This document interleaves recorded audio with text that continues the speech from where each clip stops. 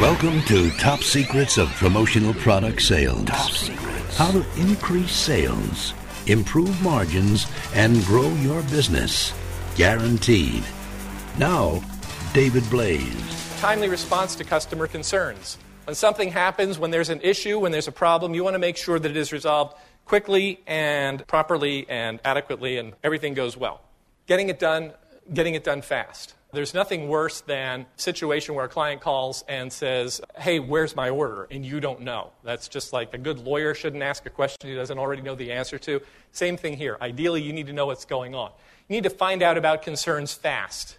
The quicker you know about it, the better off you are. You need to address and reassure immediately, and you need to follow up promptly. I'll give you a couple of extra little bonus points here. I did a session on this as far as like when you're dealing with problems with a customer. Here's the important thing to understand. When there is an issue, when there is a concern, you won't be able to necessarily save every single order.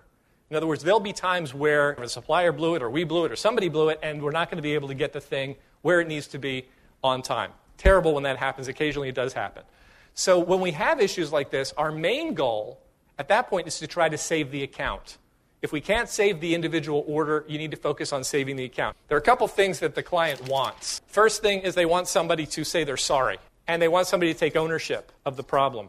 The other thing that we need to do is we need to sort of match their intensity. We need to do that up front. Here's what I mean by that. Client calls, very concerned. Hey, there's a problem with my order. Oh yeah, we get a lot of that. That's a failure to match the intensity, right? So basically, match the intensity. Hey, there's a problem with my order. There's a problem with your order. Okay, good. You're upset. That's good. That was the purpose of my call, was to get you upset, right? Because if you're upset, I can be less upset. If you're not upset, I got to work to get you there. Is that not true? So if you start out by matching their intensity, you're good. So you match the intensity, and first thing you do, I'm sorry to hear that. Again, when I say sorry, it's not like you're falling, oh, I'm sorry, it's all my fault. I mess everything up. No, this isn't therapy.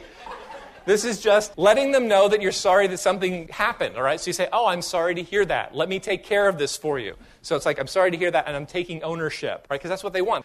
I had a salesperson in my organization. He used to refer to himself as their professional problem solver. And he would say, when you place an order with me, I'm your professional problem solver. You have an issue, you have a problem, you contact me. I'm going to take ownership of it. I'm going to take care of it. Again, you think about it in your own experience. You call a place. Hey, there's a problem with my order. Yeah, we get a lot of that. But, you know, the person who handles that isn't in today. He's on vacation. He'll be back on Thursday. But if you want to call back then, because I don't have a pen.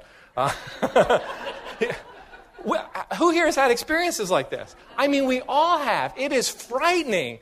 The level of commitment to customer service in the world out there at the moment is terrifying. And we need to make sure that it doesn't happen like that in our businesses, and this is the way you do it. Timely response to customer concerns. I'm sorry that happened. Let me take care of this for you. Then you basically find out, okay, what's the problem? Well, the order is supposed to be here. It's not here. Okay, I'll tell you what. And this is about addressing and reassuring immediately and following up promptly. Okay, let me get hold of the factory, and I will contact you back within the next 30 minutes. Right? And then what you do is you contact them back within the next 15 minutes. Because at this point, the main thing you have to do at this point is you have to over-deliver on everything.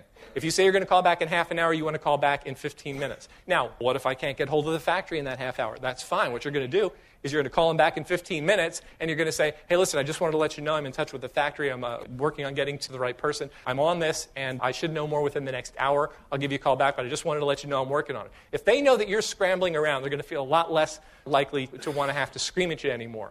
The other thing that this does is that if you're all over it in the follow-up, and you say, I'm going to call back in half an hour, and you call back in 15 minutes, and then you say you're going to call back in an hour, and you call back in half an hour or 45 minutes, you're setting up a pattern that says, wow, you do what you say you're going to do.